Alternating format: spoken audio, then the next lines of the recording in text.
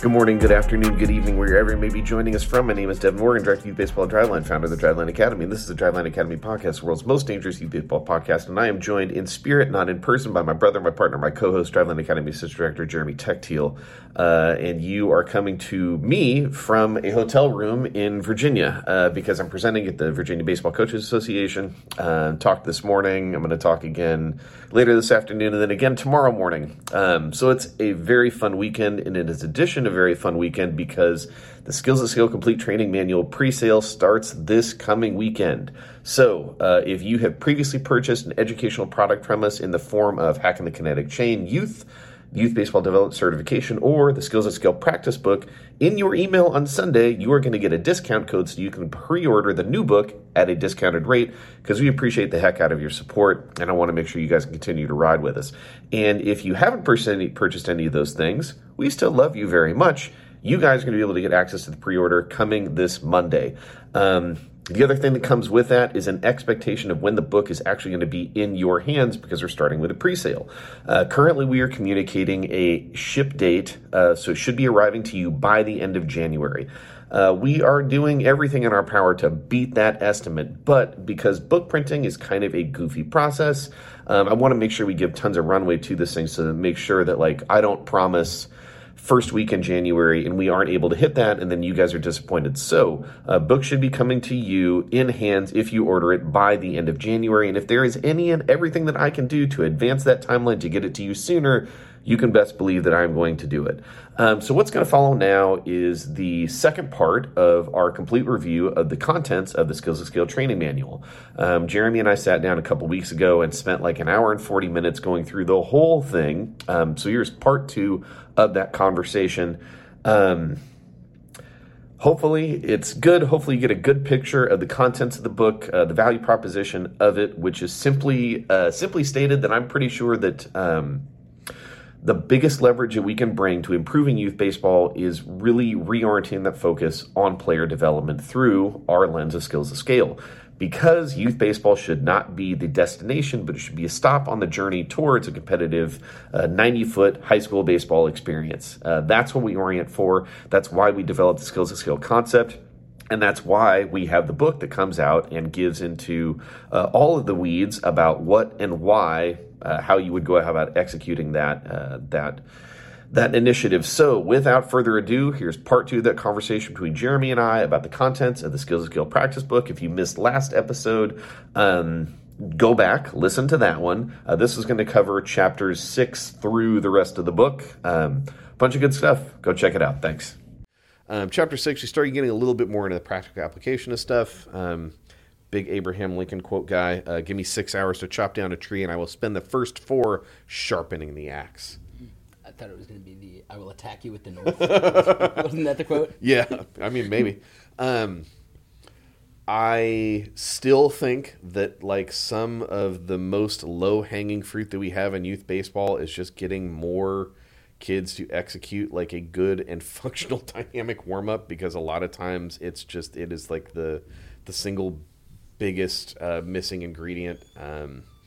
When my son did go to his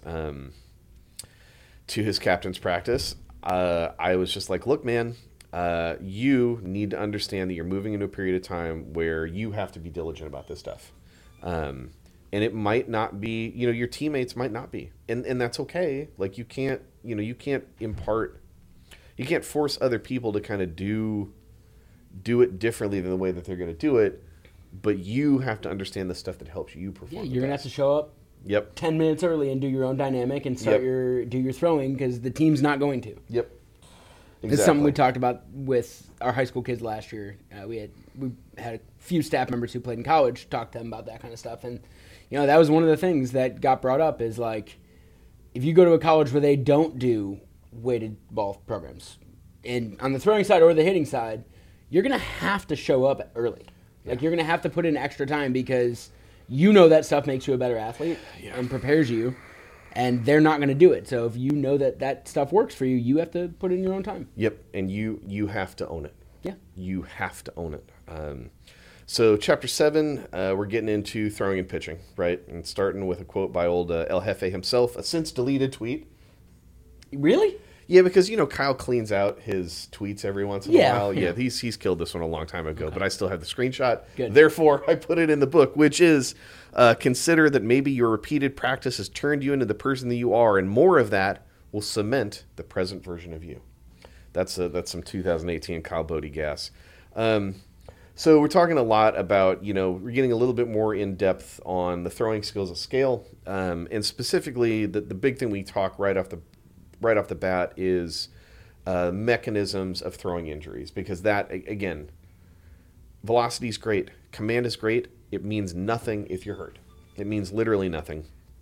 And there's, unfortunately, there isn't a ton of new data at scale to kind of substantiate this point, but I dug up some old stuff that really had a deep level analysis over a long period of time, and the trend of UCL reconstructions from 2003 to 2014 is it is as bad as you would expect it would be. And we get a little bit from that into look, unfortunately we don't have better data at scale about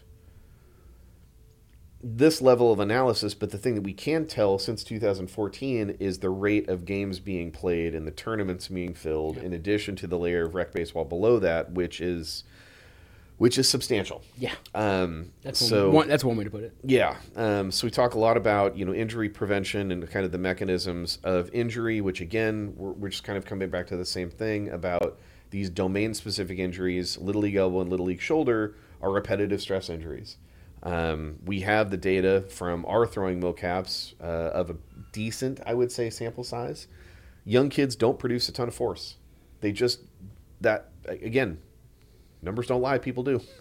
I can tell you that if you're looking at inverse dynamics, load at the joints, kids don't produce a ton of force, yet they still are getting injured. Well, why is that? It's not because of the acute, it's the chronic, right? It is repetitive stress, and that's how we've gotten to these places. So you can poo-poo a kid's mechanics all you want. The odds are that no matter how... Well, let me If you poo-poo his mechanics and your solution to fix his mechanics is have him throw 3 bullpens a week with you during private pitching lessons, you have missed the boat by a lot. Yeah. Oh, yeah. So we get into, breaking balls as a risk factor for injury, of which we've done a decent amount of previous research on. I won't bury the lead here. Basically, the most stressful pitch your kid is going to throw is a fastball. If you normalize for velocity, right? So if you kind of normalize the difference of velocity between an off-speed pitch and a fastball, you might see as much stress, if not maybe a little bit more with sliders and curveballs, but that doesn't change the fact that the most stress and the most consistent stress that your kid is going to experience is just by throwing heaters.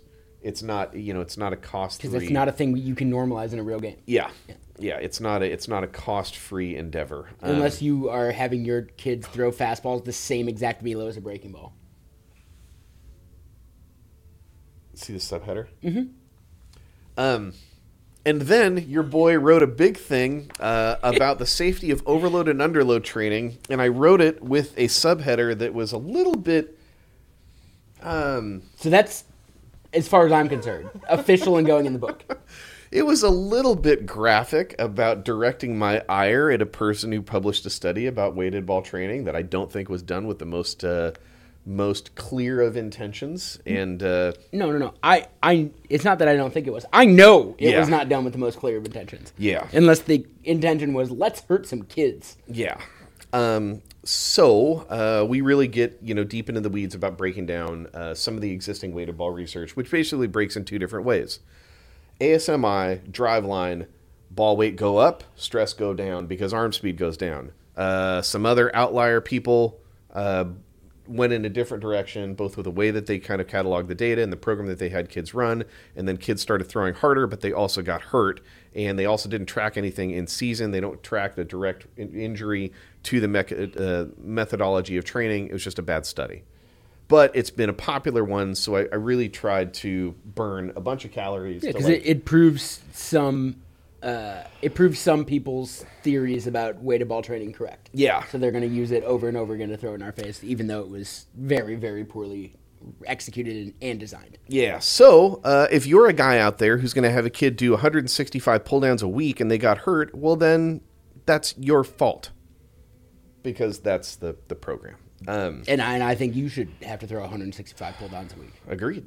So we talk a lot about kind of getting into, okay, so we've demystified some of the injury concerns about overload, underload training. Now let's talk about how we kind of understand this idea of throwing workloads, right? How do we not only calculate volume, but also intensity to be able to monitor arm fitness in a way that actually means something? How do we talk about like how do we actually onboard a kid to progressively kind of build up throwing levels of fitness to kind of safely do this stuff? Talk a lot about, what is an appropriate way to take time off from throwing. We deviate a little bit from the way that the MLB Pitch Smart recommendation is concerned. We explain why. And again, just really kind of keep coming back to this health thing, starting with good habits around a warm-up.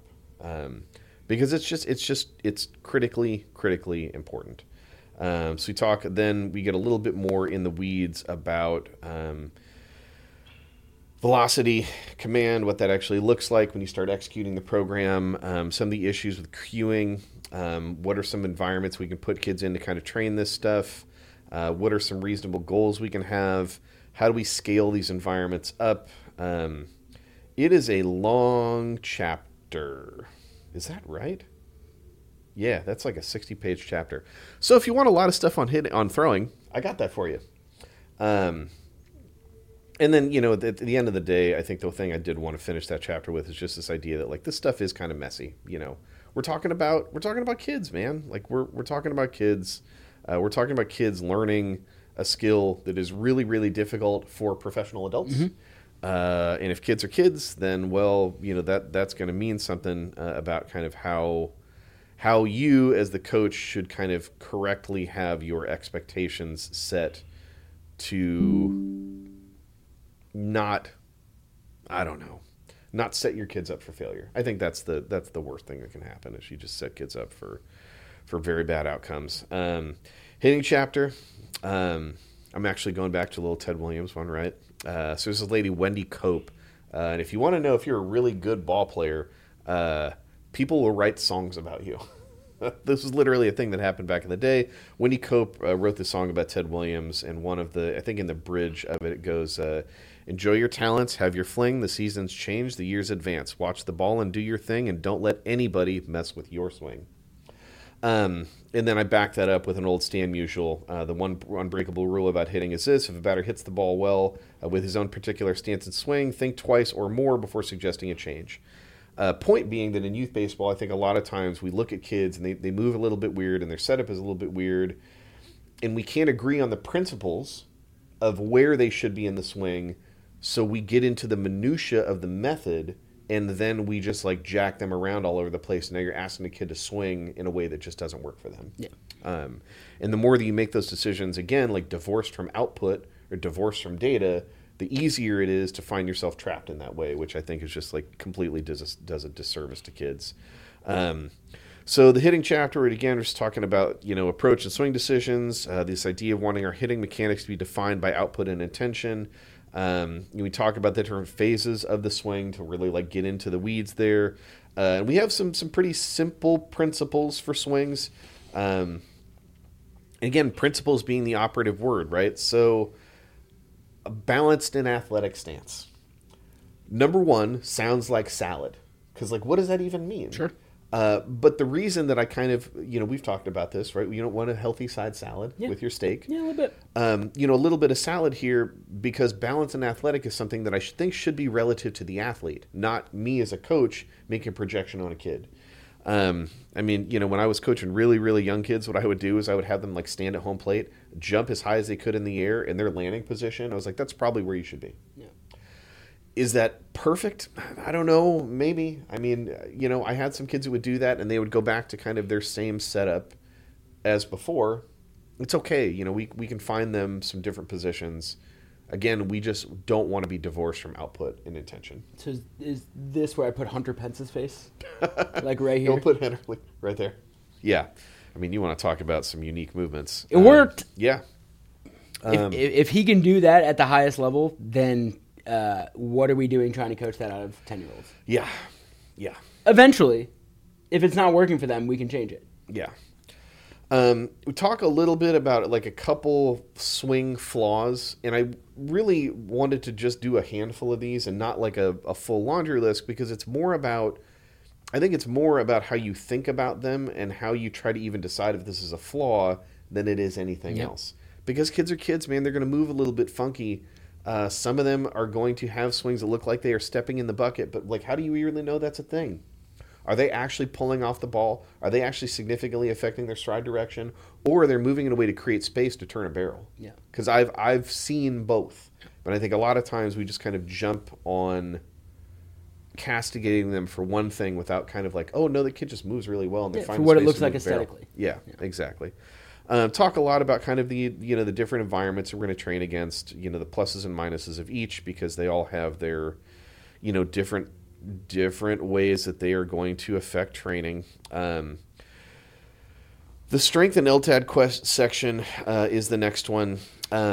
It's a little bit shorter, and it's shorter to a point that like I almost worried about putting it in, but I need you, dear listener, dear reader, to understand that like unless your child is a real significant outlier, you gotta be strong.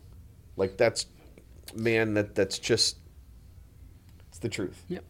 I'm trying to think about this. I'm trying to think if we have any kids in academy now that like are that way, where they're like the Jordan Ventura, where they just like look like they can't bench the bar. Wait. But still have like outliers. I was thinking like, Jordan stuff. Oh well, because I was going to say Ryan Eaton. But like he would be an outlier in the other direction. Way. Yeah, I could make that argument for multiple kids on my team. Yeah, that they are punching well above their body weight. Because of their actions. Yeah, and because they've been here for a long time, and we've gotten them to a point in the weight room where they're producing a lot of force for the weight that they have. Yep.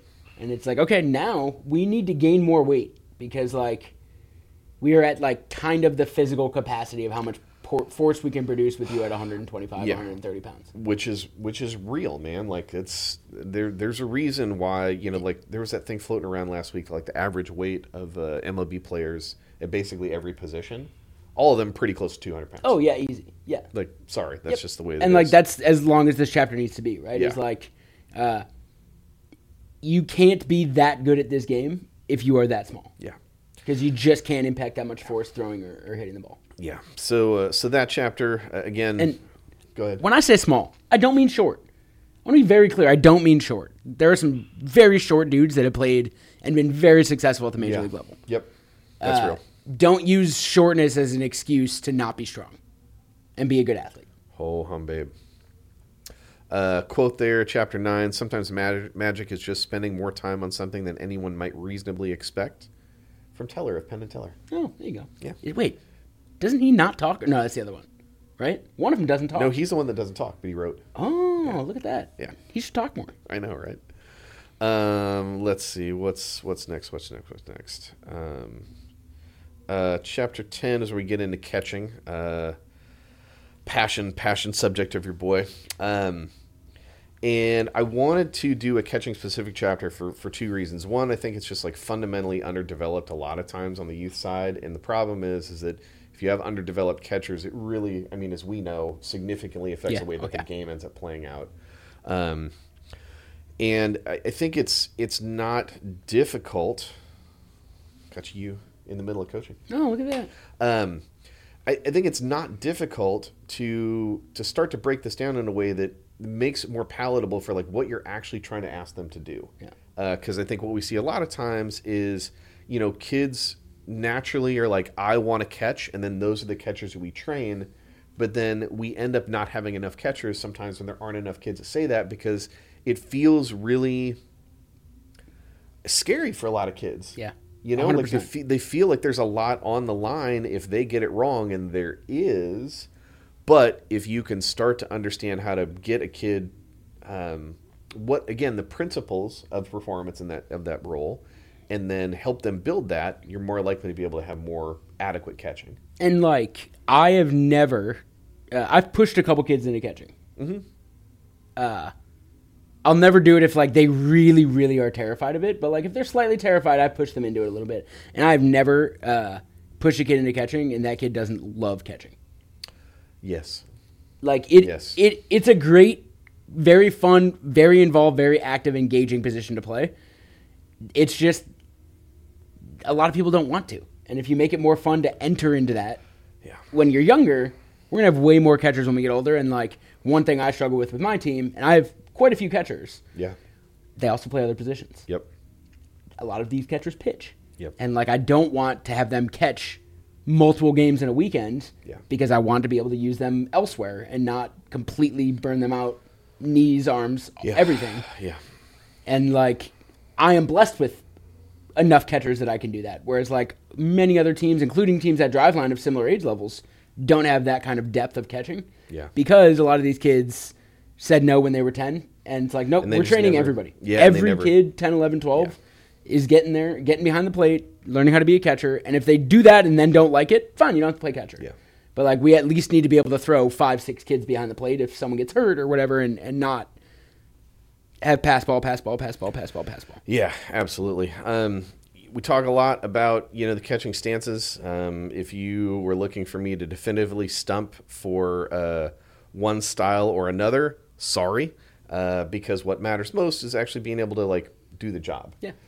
Do I think a lot of kids actually benefit from a one knee down stance because it lowers their eye level? Yeah, absolutely. Yeah. Does that mean that like every kid has, I think, the flexibility and mobility to like be effective in one knee down? Probably not. Or I think for me the biggest thing is as a person who used to catch is like a lot of times when kids do one knee down, it's not to lower their eye level. It's so they can be a little lazy. Yeah. And then if that's the reason they're doing it, they're not going to be agile and mobile on one knee to be able to block balls because the reason they're down on one knee is because they're lazy in the first place. Absolutely. So I think the one knee gets a lot of flack unnecessarily and unfairly because like the selection bias of people who do one knee is going to be some lazier catchers, but like if you're doing it for the right reasons, there's no reason why you should not be a one knee down catcher. Yeah, absolutely. And next also chapter, learn how to do that, and then maybe if you know I'm not mobile out of a one knee setup, okay, when there's a runner on base, then you bail on the one knee setup. Right. Which, if you understand like the principles of the role in different scenarios, you have that type of flexibility, right? Yeah. It doesn't have to be one knee down's parable, 2 knees up is like we got to be smarter than that. Chapter 11, go into some ideas about kind of how to run effective team practices, because again, the book kind of functions both individual training and team training. We're trying to do both because, if I bought my own book in 1 year of my life, I would be running this with my own kid. In a different time in my life, I would have been running with a team. I wanted to give you guys everything. Start off with a little Seneca quote: "Think your way through difficulties. Harsh conditions can be softened, restricted ones can be widened, and heavy ones can weigh less on those who know how to bear them." Gosh, who was I listening to? Somebody who was a strength guy a couple weeks ago. He was talking about like he set some crazy world record for. It was Lane Norton. He set some. Lane that dude is a savage, super strong. And he was talking about this progression of his bench press, and he has some preposterous bench now. He's like, it's not that because he can bench, 440 or 480 or whatever. He's like, it's not that 315 isn't 315. It's still 315 pounds. I just know how to handle it. Yeah. Which is very much like the Seneca quote. So, for the practice design thing or team practices, try to go into like this 101, 201, 301, and then 401 idea of like, you gotta, think about some different ways to kind of understand this off the top, right? 101 is just like, core concepts, right? How are we going to get the most value out of team practices? I'll just cut to the chase here. It's not with like one kid taking a rep and 11 of them watching. That ain't it. You have to be really efficient with your time to get your most out of practices.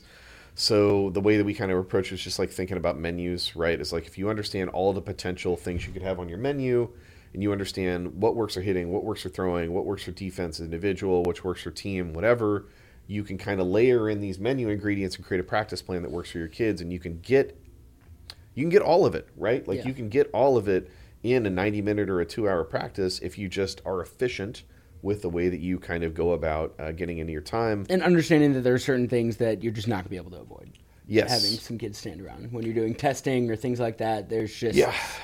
You could try to avoid it as much as possible with really good practice design, but like it's never going to be completely unavoidable. Yeah, and one of the big unlocks there for those of us that end up running teams on the rec level is actually just like creating assets out of your parents. Mm-hmm. And you're going to have those parents that are like, they're at the practice. They're going to drop the kid off and watch. Hey, man, I don't need you to be a coach. I need you to be a facilitator for this station. Yeah. You know, like it's super easy to kind of upgrade your practices just by, again, expectation settings of what you're looking to get out of any parents that might be helping. So then we get into chapter 12. We get into schedule and approach. This is an old, it's a Ryan Holiday quote where he's actually pulling from Heraclitus or whatever. Under the comb, the tangle and the straight path are the same. Right? Like you understand that like this is a difficult task to try to like train a team with kids, try to execute a schedule under the comb. As you try to like apply this process to it, you get the same thing. So we talk a lot about kind of the way that we would approach the schedule at an individual level, how you'd kind of execute the schedule if you're in a rec season, and then how you would get into that schedule if you're in like the travel and select ball side of things. And the bet that I am laying is that if you're on a travel or select ball team or you're a coach who buys this book that's running a team, is that you control your own schedule, because you do. You just have to decide like what you're going to do and what you're not going to do in order to get like the most value out of this approach. You know, like with this autonomy of having like a club or a select team that isn't beholden to like a little league or a pony league schedule, comes with the responsibility of making it work for you, and not just going like, well, they got games this weekend, we got to go play. Like maybe you don't. Chapter 13, we're getting close to the end here, team and organizational culture.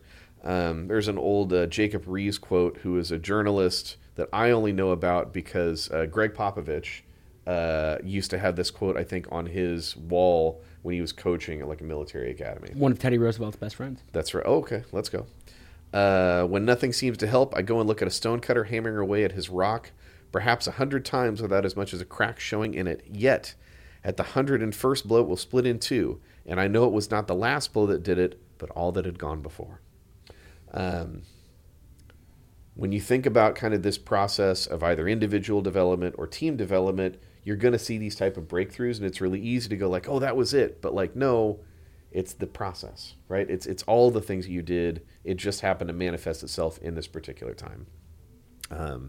Team culture like is pretty big. I talk a lot about this idea of like, man, you got to have, what does it look like to actually build trust and have good communication, you know, with your coaches? And like, honestly, I thought a lot about you, about like how you build this stuff from the ground up to have these type of relationships with players where they will buy in, right? Because like a lot of them, they may be nervous, they may be scared, they may have bad coaches previously. There may be any number of reasons why they might, I don't want to say mistrust you, but they might not buy all the way in. And if you need them to commit to get the most out of it, like what are the coaching behavior that you can exemplify that's actually going to get you there? You know, for us, again, this idea of like quality at bats, this idea of like pursuing effort over outcome, is very much just, it's a broad perspective on why it's like, it's the outcome of everything else, mm-hmm. right? If we understand that the intention of youth baseball is to develop more 90-foot baseball players, and that's what we're trying to do with this book, then it's easier to kind of go like, yeah, I want effort over outcome, because you agreed on the principle first. Yeah. You know? Well, it's what we talked about last week's pod. Like, without that, all the rest of this is just words. Yeah. And, like, you can have the best words ever. Yep.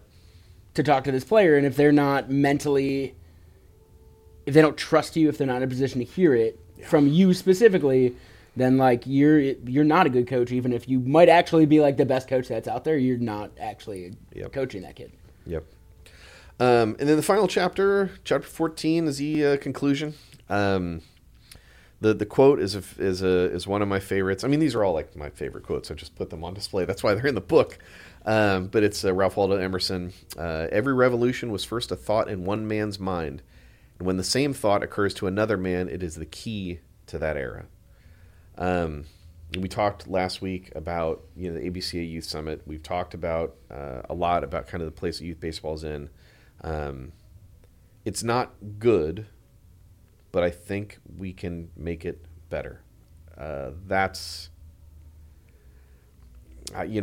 don't know if it's ego or if it's vanity, but like I tried to write this book for myself 13, 14 years ago. Like if my life has basically revolved around nothing but this since I started coaching, and acutely more so since I started at Driveline, it's like same thing we did with the youth baseball development certification, right? Like if I have learned some stuff that I think made me have a more better understanding of my players, that led to more positive experience for my players, that led to more of them wanting to come back and play baseball next year. Not just the good ones, but the other ones who might have needed more development, that like if I had them, if they were 12 and that kid signed up for like juniors or intermediates next year, that's the North Star that I was shooting for. And like, how do I help more coaches learn the same stuff that I did faster to get that same effect for the kids? Like, that's the whole point. And the story that I tell is from my own life, and it's how I stopped playing baseball.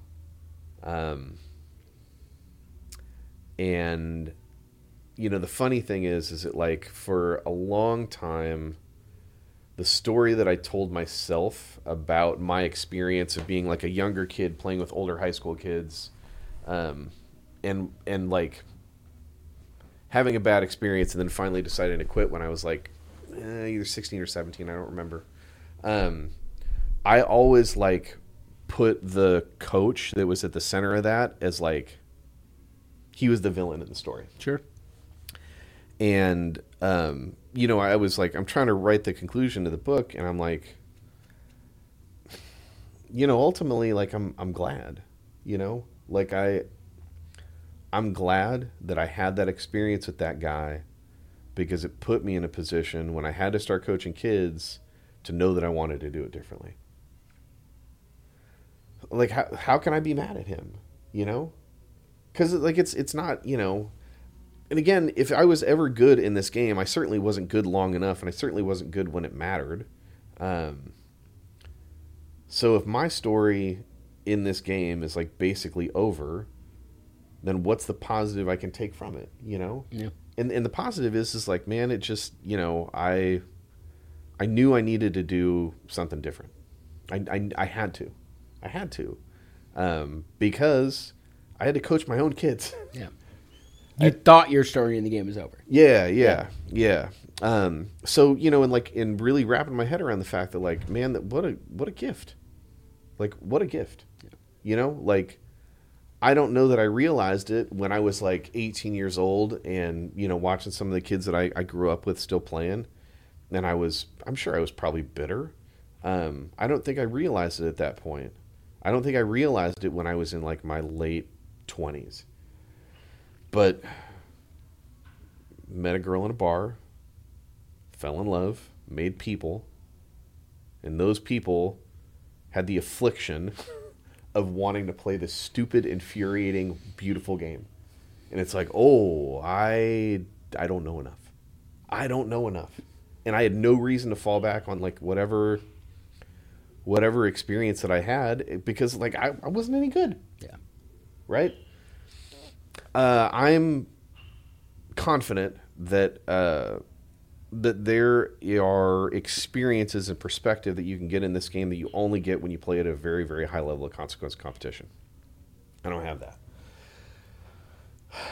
How relevant is that perspective to getting a kid through baseball from the ages of 9 to 14? I have that experience. It's not relevant. Right. It really is not very relevant to getting a kid through 9 to 14. And like, my story is obviously a bit different than yours. I got in an argument with my high school coach freshman year, and that was it for me for playing high school baseball. So I played travel through high school, but never actually played high school. Yeah. And then the day I got into that argument with the coach freshman year on the first day after tryouts, the actual first day of like baseball practice, when I was decided I was going to argue with the coach and be done, which I was right, but it's fine. I went and saw one of my favorite teachers who told me, you want to work in baseball, you're never going to make it. Like, there's no way you're ever going to make it there. Yeah. If like you can't even play, if you're not going to play high school baseball, yeah, your career in baseball is done. Yeah. And it was like, okay, it's not, but yeah, you've challenged me, and now I'll work a lot harder. Yeah, and it was like, you took okay, this guy's ended my baseball career until the people you made brought you back into it. Yeah. And I was different in that, like, there was no way I was going to let someone dictate those terms. Yeah. And I had to, like, fight to get there on my own. And it's like, we started in the same spot, diverged wildly, and wound up basically right back in the same spot. And like, my experiences winning a minor league championship, like, don't have any impact over like the things we do on a day-to-day basis. Like, did I learn things from that experience? Absolutely. But like, not relevant to 9 or 10-year-olds. Yeah. Other than like, it's a lot easier to win when you have fun and like your teammates. You don't say. And like, that was like a big takeaway from Yeah. multiple summers I have in minor league baseball, and like one of them being much better than the rest of them. Like, that was like a clear takeaway. Now, were there other things there? Yeah, of course. But like, that's about the only lesson I ever take from those high levels of baseball. And like, with that kind of consequence, where like, these guys are fighting for for their jobs. Like, they don't want to lose because then they may be done playing baseball. You can't get more consequential than that. Yeah. And I'm not taking a ton of the lessons that I learned from that experience and bringing them to baseball with 14 or under. Yeah. Even with our high school kids. Yeah. It's just different. And to me, I think that... But too many people think it's not. I know. So, I'm trying to tell you... Buy this book. Yeah, I mean, I think it's going to be good.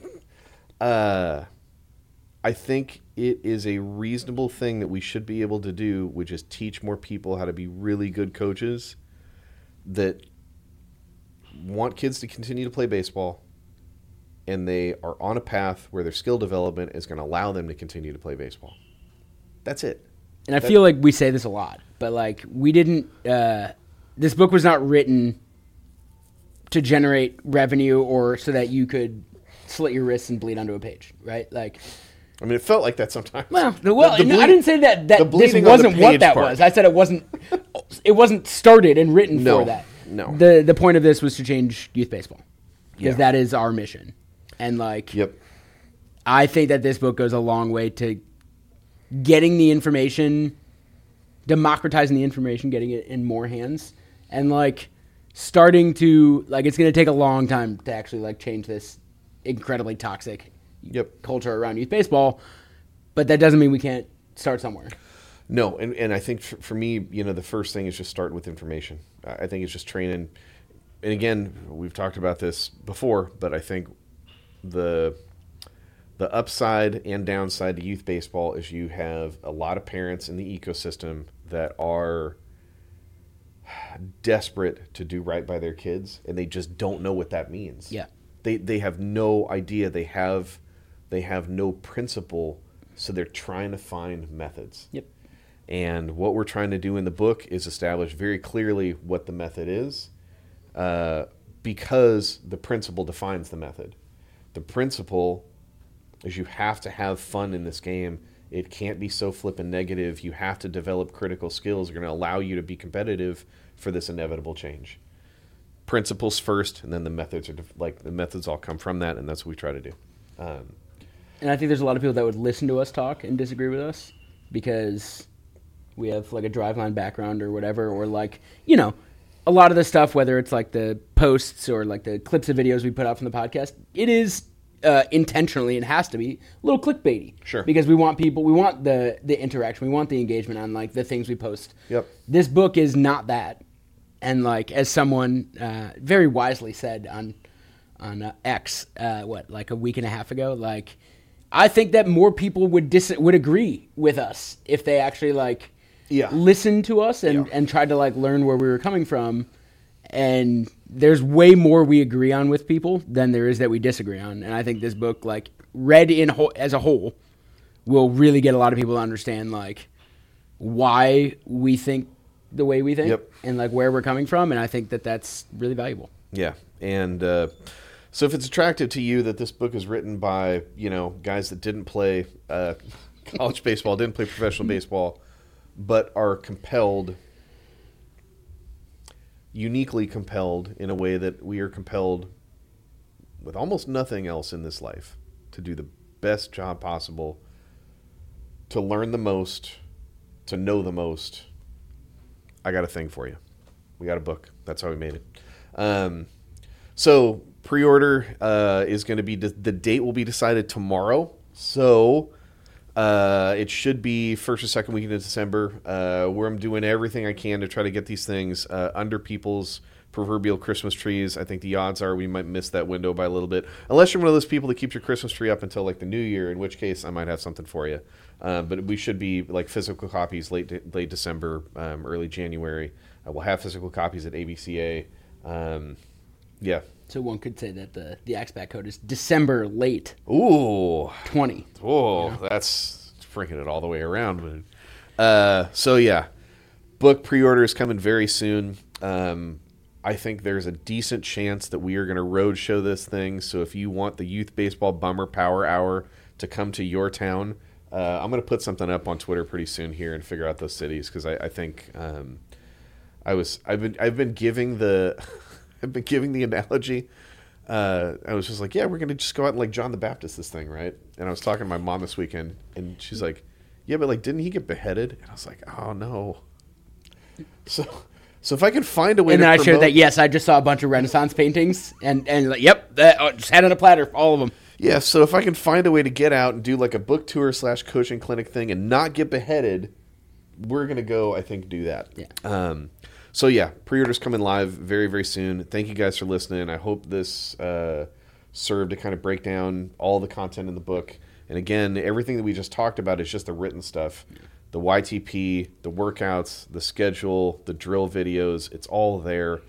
I'm trying to jump in a time machine and like make a thing that I could have used 15 years ago, you know, like, so I think it's going to be good. Details on the pre-order be coming sooner on our socials. Details on the Youth Baseball Bummer Power Hour tour coming soon, if I can get the clearance from Mike and Dudo to go do that thing. But I think we're going to go do it, because I think we got to get out and like talk to people. I think that's going to be part of it. And then once that's out in the world, ABCA is coming, Virginia Baseball Coaches Association is coming, Northwest Baseball Coaches Association is coming. I'm going to be out and about talking about the thing. Find us on the socials. I don't know. Come say what's up at ABCA. We're a month away. Yeah. God, it's coming fast. Yeah, it is. Oh. Yeah, ABCA is coming fast. Hope everybody had a great Thanksgiving. Hope everybody's going to have a great holiday. It's the mood. I get real emotional at the holidays. I feel like people do. Yeah, like that's a common thing. I gotta. You're thankful. You're grateful. You know, it's that time of year where you get to be thankful. And also, you know, up here is, well, I don't think you've seen it yet, but it went out. Oh no, it's going out in like a half an hour. My post to the 15U channel that includes our me posting the 12 ways to talk to your teenage child about mental health. Yeah. Because like we are entering the period where we don't see sun for a very long time in the state of Washington. Yeah. So like that could definitely be a part of this. Yeah, a little seasonal affective disorder. Yeah, just a little bit. But yeah, man, you want to talk about thankful, man. Take your vitamin D. I'm very thankful to be here. I'm thankful that you and I get to do this thing together. Me too. I'm thankful I got a chance to write this book, and I am thankful to I don't know, just try to make this thing better for, any coaches who want to check it out. Man, we're trying to do the best job that we can, trying to learn the most we can about this to help the kids, because that ultimately is what this is all about.